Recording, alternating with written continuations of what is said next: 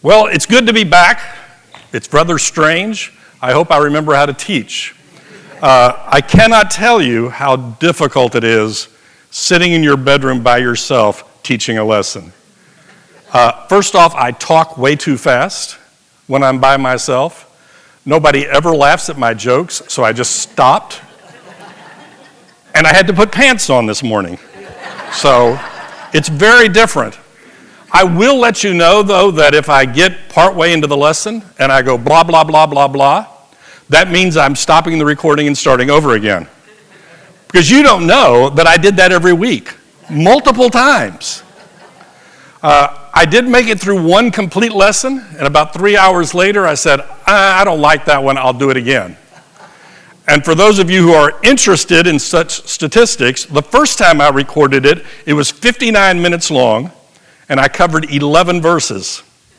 The second time I recorded it, it was 52 minutes long, and I covered 4 verses. If I'd done it again, I would have made it through one verse.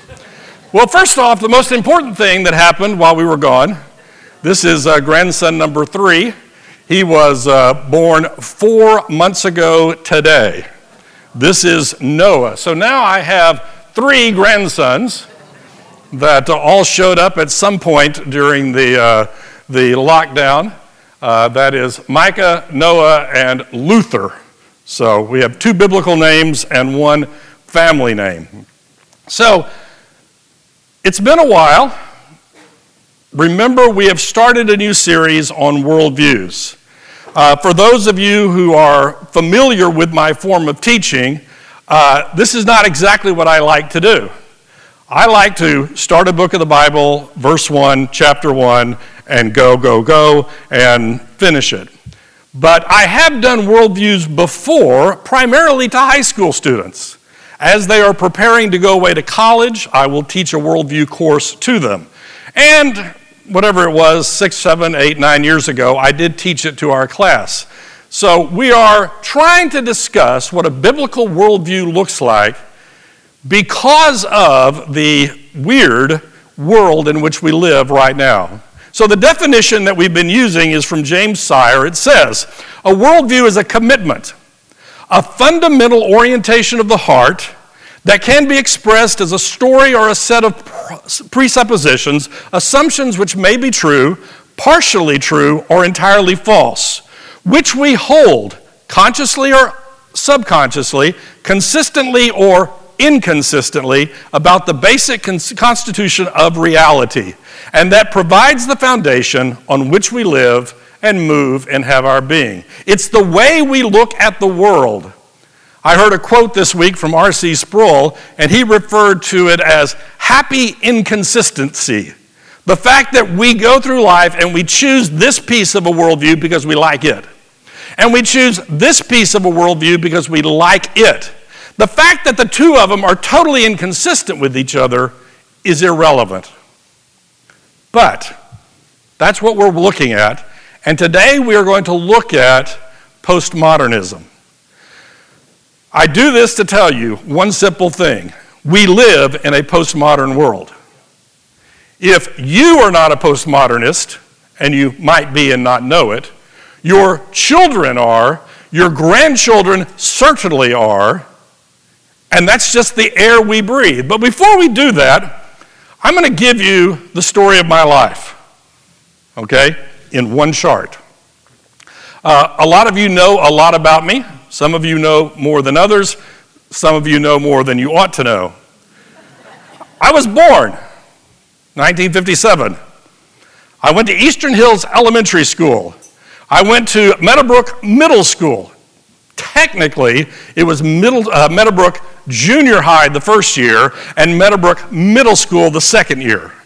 And I only went there 2 years. Then I went to Eastern Hills High School. I went to the University of Texas at Arlington, where I got a Bachelor of Science degree in math. If you haven't noticed, I like math. I went to Texas Christian University and got my master's degree in software development. By that time, the company was paying for it, because I could not have afforded to go to TCU. I started working at General Dynamics in May of 1979. I spent 2 years of my years there in Virginia. General Dynamics and 13 other major corporations put together a consortium on how to write software better. And I was General Dynamics representative to the Software Productivity Consortium. So we lived outside of DC. I retired last summer after spending 40 years, and I retired from Lockheed Martin. No, I didn't move. My job didn't change. The company just kept changing names. And for those of you who are interested, this is just an odd thing. You may not have ever noticed, but I have never, ever, in any lesson I have ever taught, mentioned the name of the company that I work for. But I retired. Now they can't do anything to me. It is interesting, the responsibilities associated with particularly being a supervisor at a particular company. I am now a history teacher at Science Etc., which is a school for homeschoolers. Very small classes. I teach world history to 12 different people, okay? Now, the important things. I married Teresa in 1982. We had our first date on Thanksgiving weekend the year before, and we got married October of 82. And now comes the fun part. Douglas was born in 1984. Douglas works here at the church. He does AV stuff over in the other building. Julianne was born in 86. She is a nurse in Pennsylvania. Amy was born in 88. She is a teacher in Colorado Springs. Abigail was born in 1990. She is a teacher in Frisco. Laura was born in 1993. She is a nurse here at Harris Hospital, which is the same hospital she was born in, the same hospital I was born in, and the same hospital my mother was born in. My father was not born there. He was born at home. Jonathan was born in 1995. Tess was born in 1997. Oh, Jonathan is my Marine son. He did 4.5 years of active duty. He is now in the reserves, and he's going to college. Tess was born in 97. She graduated last year from college, and she is a social worker. And Kylie was born in 2002. She is my baby, and we dropped her off a month ago at college at Stephen F. Austin. We must be old. And if you can't count, yes, there are 8 of them. Julianne married Brennan in 2011. Brennan is a firefighter in Maryland. Amy married Tom in 2014. Tom does human resources stuff for Young Life at their headquarters in Colorado Springs. Abigail married Josh in 2017. Josh spent many years in the Army as a medic. He is currently going to physical therapy coach training, whatever school, graduates in a year. Douglas married Hannah in 2017. Hannah drives an ambulance. She is an EMT, paramedic, excuse me. She got off this morning and came to our house and picked up baby Luther. Hannah has been wonderful for Douglas. Just put that on the record. Laura married Michael in 2018. Michael is a pastor at Watermark, just starting out that. He was actually an Aggie, but I try not to hold that against him. Tess married Sevi in 2020. That was this year. They were talking about getting married at spring break, but we decided to go ahead and do it in January, which was a good thing because it would not have happened at spring break. So Sevi graduates with a mechanical engineering degree at the end of this year. So Micah was born in 2017, Luther was born in 2019, Noah was born in 2020, and we have another one due in January. This is just a quick look at the story of my life. I could actually spend lots more time talking about the different good things that have happened, the bad things that have happened, the diseases that I've had, the people that I've met, all the books that I have read, the lessons that I've taught. All of that would encompass my life. But, oh, I forgot. Savannah joined the family this year.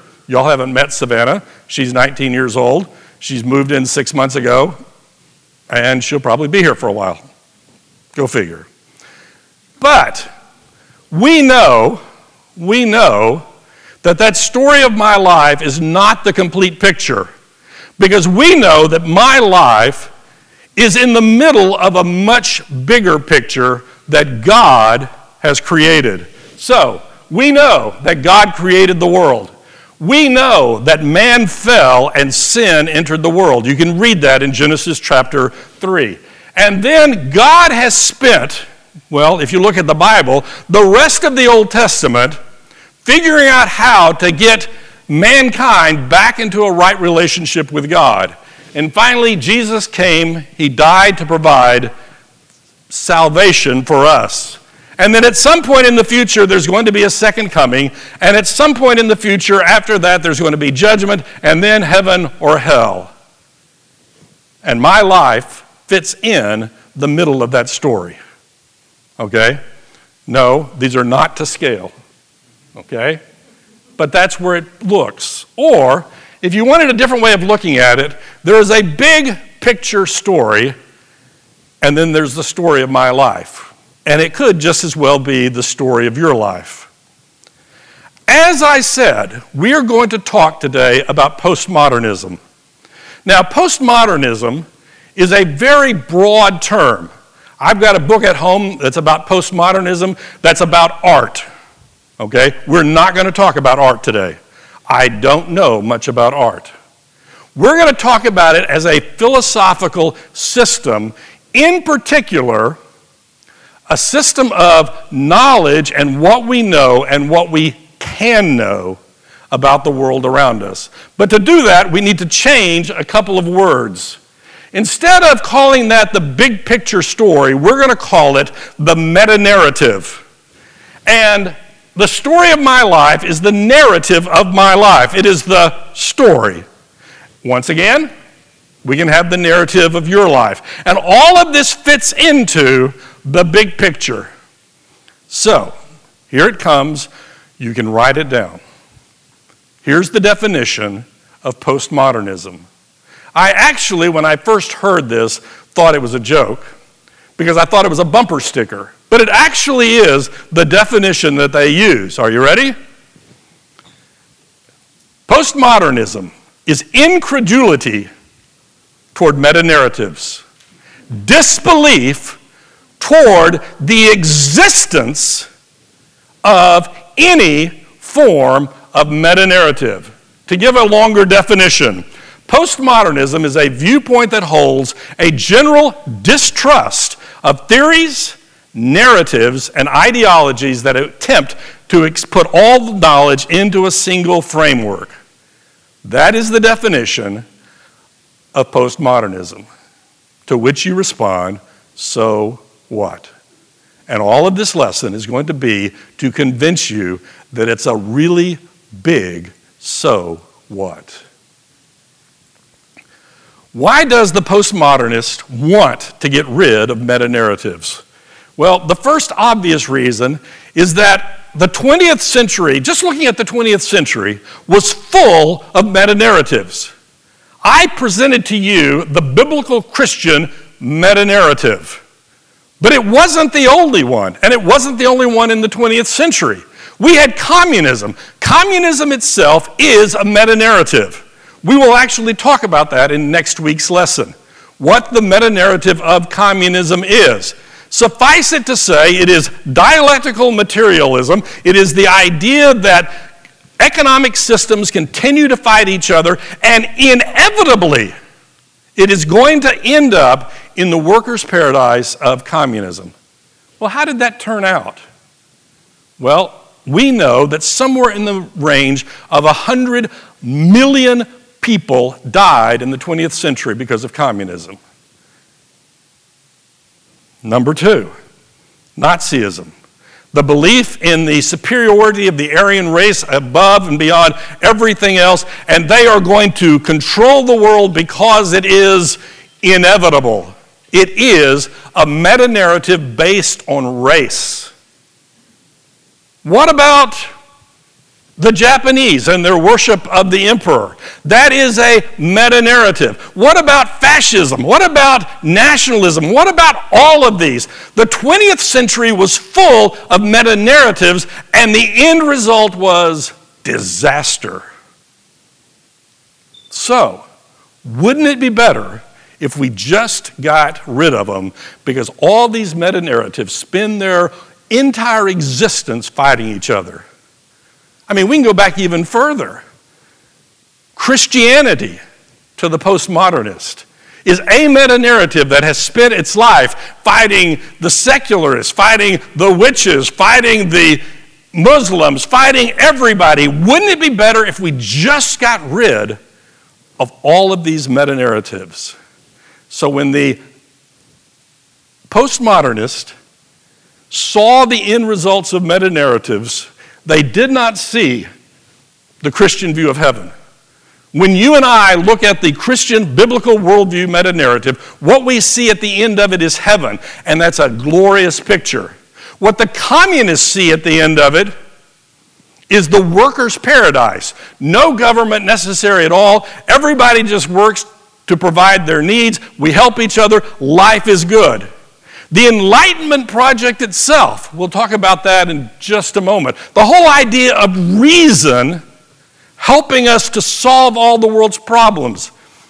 That's not what the postmodernists see. What they see is that. Do you know what that is? What is it? It's the gates of Auschwitz.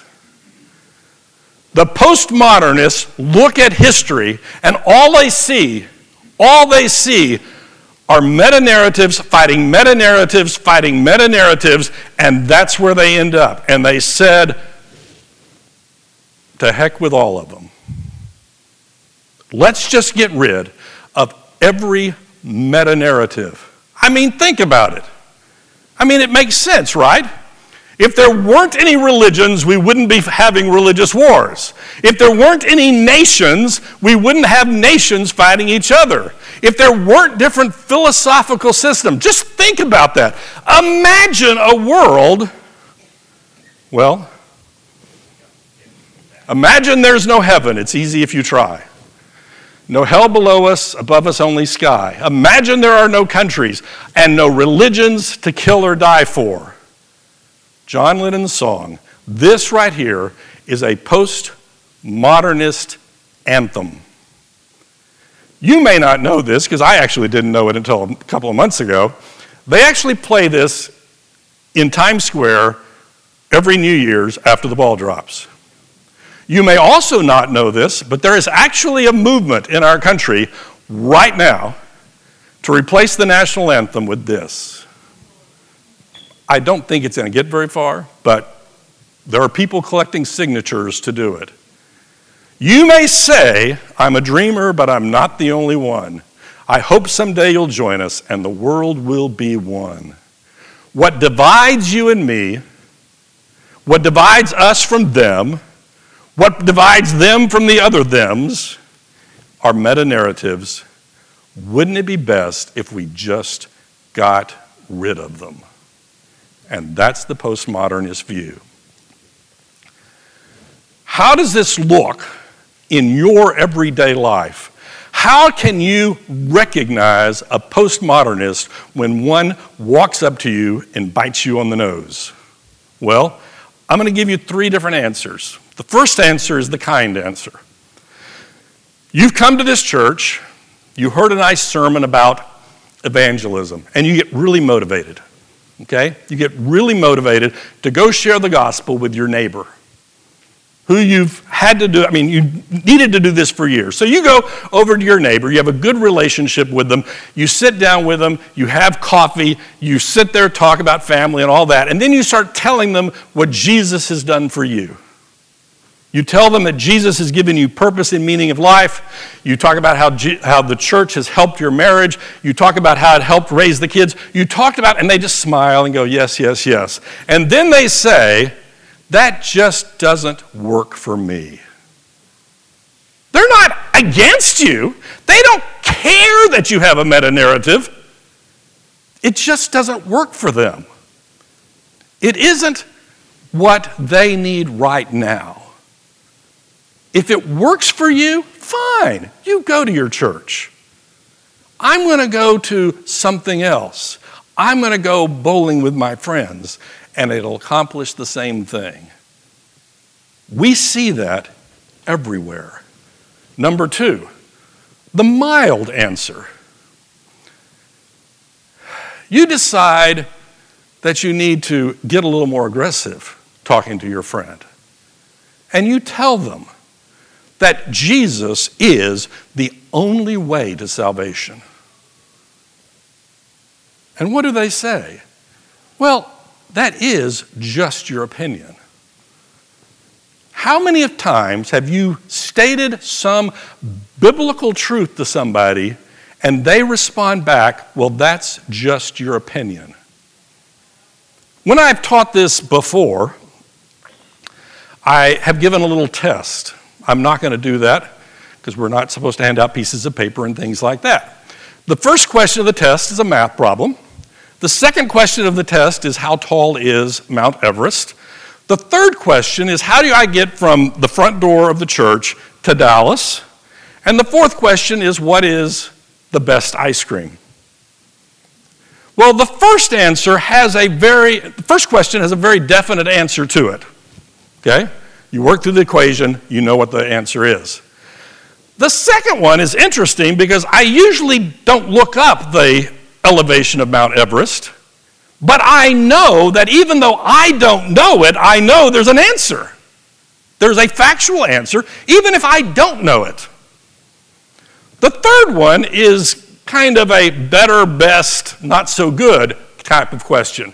There's more than one way to get from the front of this church to Dallas.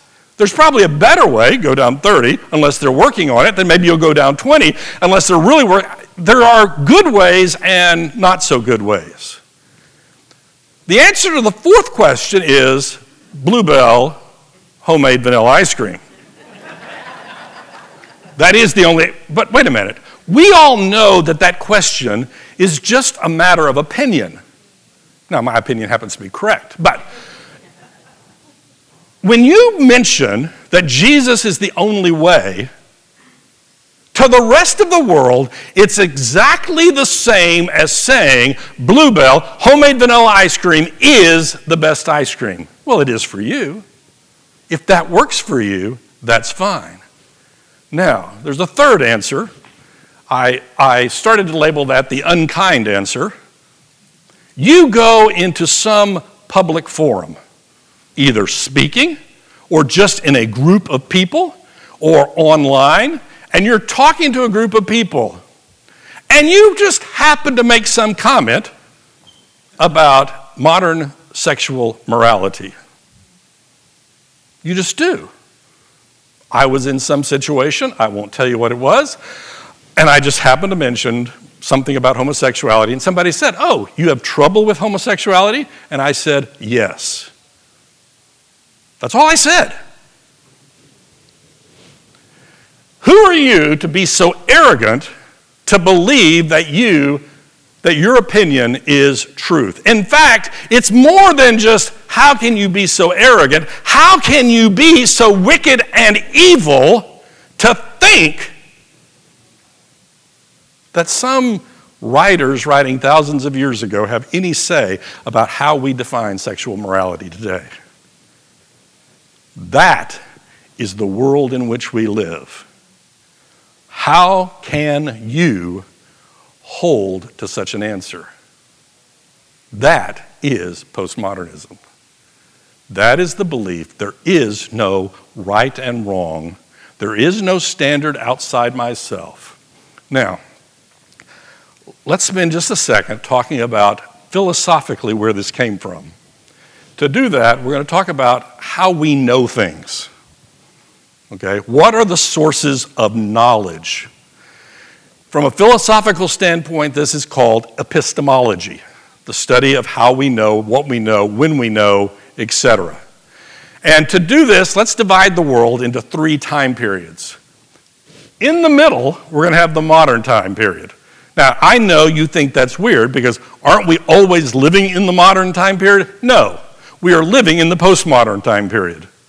The modern time period is basically the Enlightenment. Go back to the 17th century, 18th century, and this idea of reason. We're going to talk about that. So on one side of that, we have the pre-modern, and on the other side, we have the postmodern. Pre-modern is often just referred to as the ancients, the old folks, okay? In the ancient world, there were three ways of getting knowledge. There was revelation. God told me. They would accept the scripture. They would accept the Quran. They would accept something else as knowledge that you get given to us by God.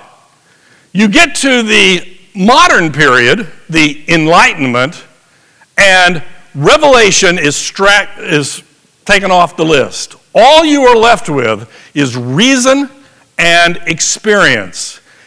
The scientists growing out of the Enlightenment mentality had the idea that if you can't weigh it, measure it, touch it, it does not exist. And I might add, at this point we see all kinds of philosophical work going on trying to preserve revelation. You see it within the church, you see it within philosophical world where Immanuel Kant started coming up with this idea of, yes, we get knowledge from God, but it's in this category by itself. It doesn't deal with reason. If you've ever read any Francis Schaeffer, this is where he starts drawing those pictures of the upper and the lower. The upper is the higher truth, God. But eventually, if you've removed reason from the higher truth, then people don't believe the higher truth anymore. It just disappears. Which brings us to the postmodern world. Obviously, they don't believe in revelation, but guess what? We don't believe in reason either. And all we are left with is my experience. Remember that picture up front. The big picture, the big story, and my life and your life in the midst of that. Well, take away the big story, and all there is on the chart is your life, my life, next person's life, everybody's life. Now, this is interesting because people say, well, we still believe in reason. I mean, aren't we a strong believer in reason? Don't we like science? Don't we like the technology that it provides to us? Don't we like the medical stuff? Well, we do. We like the things that reason gives to us. But here's the problem.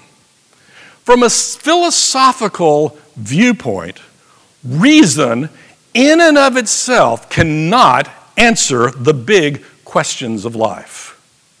It can't. Next week, we will just briefly mention critical theory.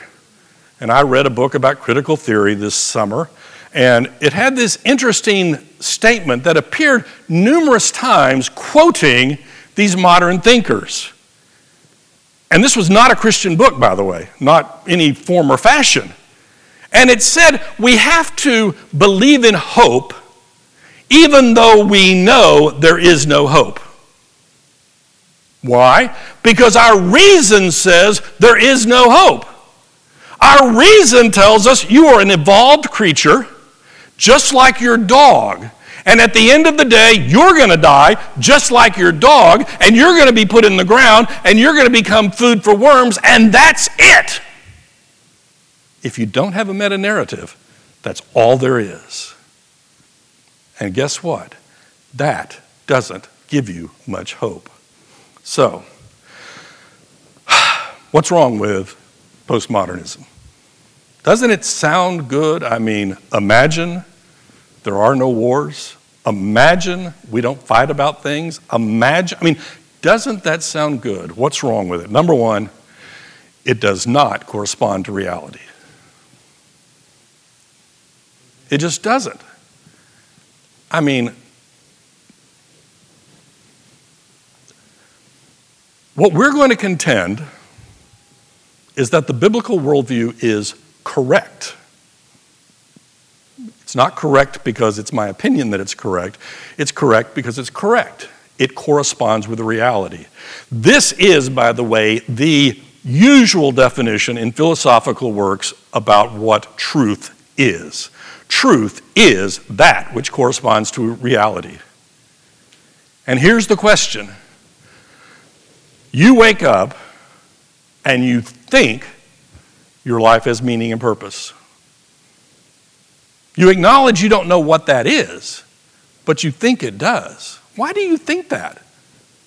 I told you I read a short book earlier in the year, The Meaning of Life, a very short introduction. That's the complete title.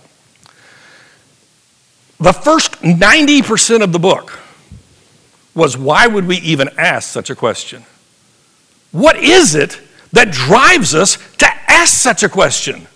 Well, I know the answer to that question. We're made in the image of God. And even if we run off chasing after other meta-narratives, we are made in the image of God.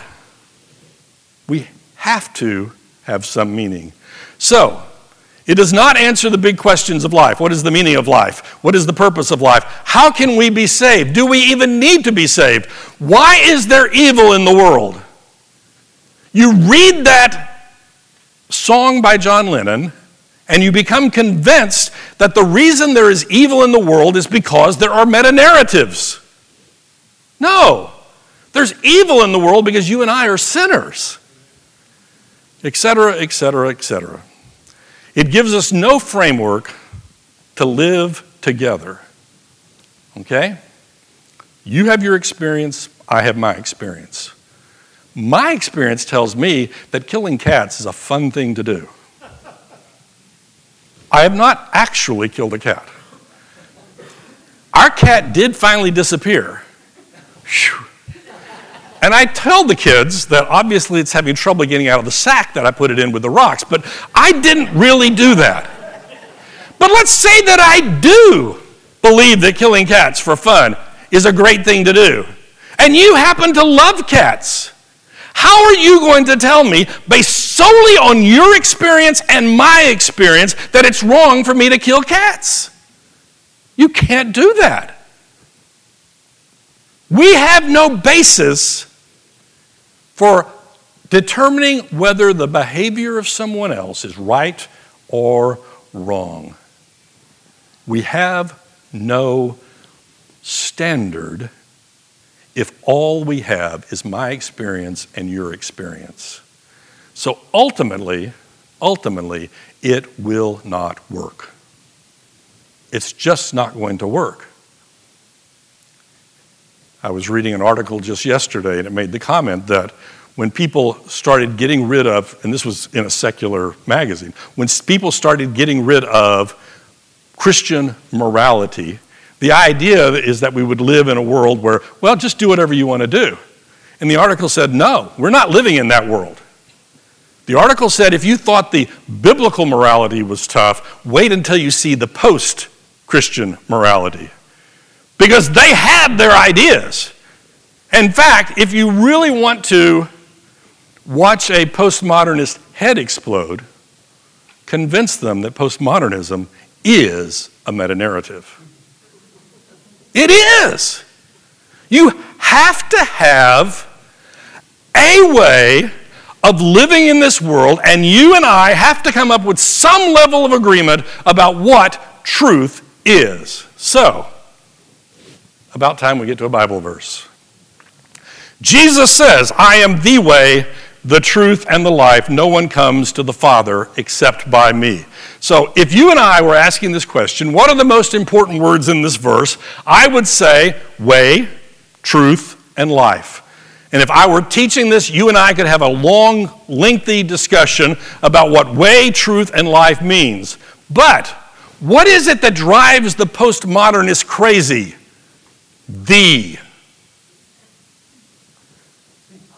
I am the way, not a way.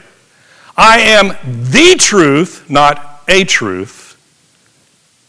I am the life, not just another one.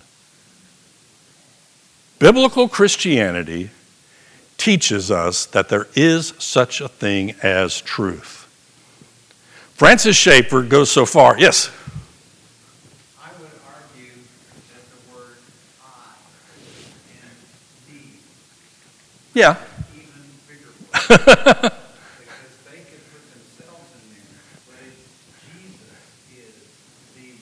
Well, even if Jesus said to you, this is a way of working, I think you might let him off the hook. Maybe. But you're probably right. They'd zap him too. At the end of the day, they hate Jesus. Right. But they hate him because of this exclusive statement that he is the only way. I've told you before in here, I have read the sayings of Confucius actually multiple times, and I like them, okay? They're good, okay? But I don't think they're the way, the truth, and the life. It's just a good book written by some ancient guy who thought a lot. It is when Jesus says, I am thee, that we get upset. So, all kinds of verses. You can read them at your leisure. All scripture is breathed out by God. The sum of your word is truth. Trust in the Lord with all your heart and lean not on your own understanding. Your experience is important. We learn things by experience. You touch the hot stove and you learn not to do that. But your experience is not the guide for truth. Do not lean on your own understanding. You know how this works, right? I know a guy who's homosexual and he's a good guy. Well, I'm glad he's a good guy. I really am. But that doesn't make it right. It just means he's a good guy. And I'd rather him be a good guy than not be a good guy. But your own understanding is not the criteria of truth. You know this statement. Jesus is before Pilate. Pilate said to him, so you are a king. Jesus answered, you say that I am a king. For this purpose I was born, and for this purpose I have come into the world, to bear witness to the truth. Everyone who is of the truth listens to my voice. Pilate said to him, what is truth? Now, we do not know what inflection Pilate put on this, but I suspect there was a certain sneer of, what is the truth? Because I know for Pilate what the truth is. The truth is that which the Roman Empire says is the truth. And that's not what Jesus was talking about. So, how do we respond to postmodernism? It's a blank chart, right?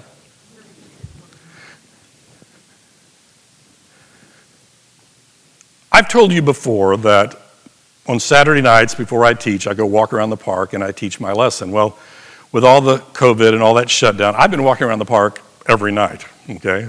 Most every night. So about 9 or 10 o'clock, I like doing it when it's dark and there's fewer people in the park, I go walking. And about a month ago, I was sitting there wrestling with this thing of postmodernism. And to be quite honest, I had trouble not giving in to despair. Because if every time I speak the truth to somebody, they say, well, that's just your opinion, what am I to do?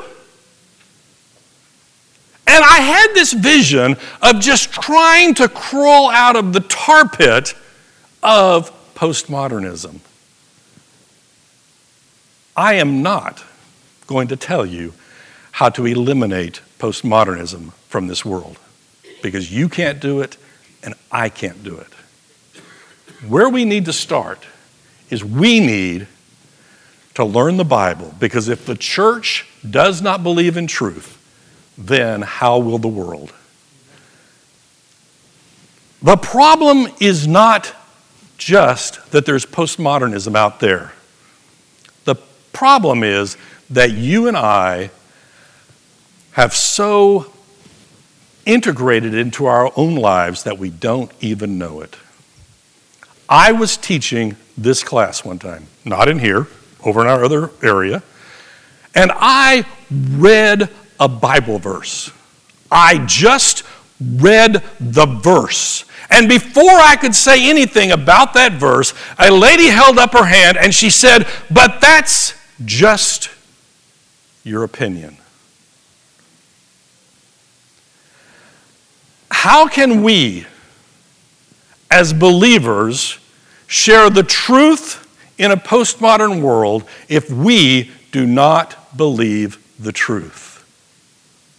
We have to come to an understanding of what truth is. Francis Schaeffer even gets awkward and refers to it as true truth, to differentiate it from what we accept as truth in our world today. You need to learn the Bible, and you need to accept that the Bible is not just one truth, but the truth. Now, your neighbor's not going to like that answer. The people in a different political party may not like that answer. At this point, I don't care. I do care, but at this point I don't care, because I want you to understand the necessity of learning that the Bible is the Word of God and is the truth given to us.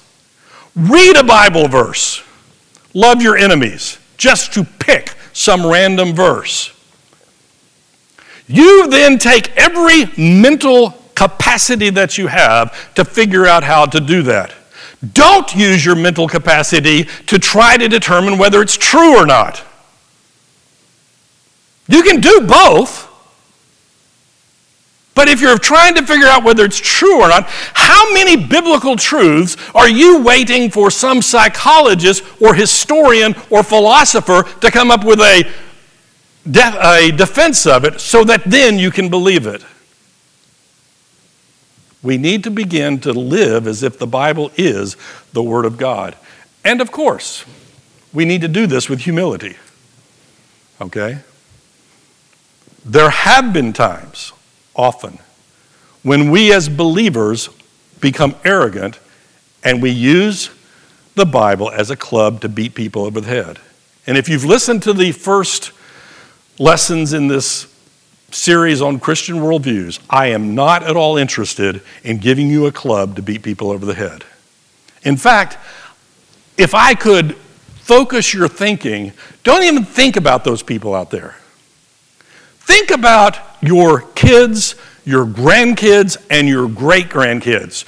I know even if your grandchild is running amok in postmodernism, you don't want to beat him over the head. You want him to understand the truth. And that's what we need to do. We need to do it humbly. G.K. Chesterton has an interesting quote about humility. It's a little long, so I won't pretend to quote it. But he says, humility has changed in the modern era. Humility means I recognize my limitations. It doesn't mean that I deny the existence of truth. I may not be able to understand the Bible, but the Bible is still the Word of God. Whether I have difficulties with it doesn't matter. Humility is the acknowledgement that I sometimes fall short. And along with that is we do need to be careful.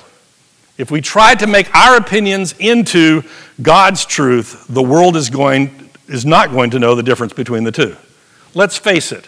You and I have some strongly held beliefs that we want to be biblical. And they might.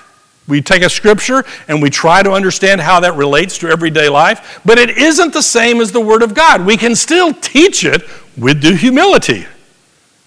But let's just remember what the truth really is. And finally, be ready. Let me tell you how life works. There are good days and there are bad days. We are all old enough to know that. We're all old enough to know that there's good days and there's bad days. Well, your grandkids, your great-grandkids, they're not old enough to know that. And they think life is good. They think everything's going to work out. They imagine that if there's no meta-narratives, life is going to be perfect. And one of these days, life is going to whack them up the side of the head. And when that happens, you need to be ready. You need to know the truth. And you need to be able to explain it to them with love, patience, humility. When things are good, it's difficult sometimes to share the truth. But when things get bad, people come looking for the truth. And the Bible, Christ, God is the only source of truth, and we need to be ready to tell them about it. Let's close in prayer. Dear Heavenly Father, thank you that your word is truth. Thank you for sending your Son to save us from our strange, messed up lives. I pray, Lord, that we would learn the truth and we would learn the truth from you. For it's in Jesus' name we pray. Amen.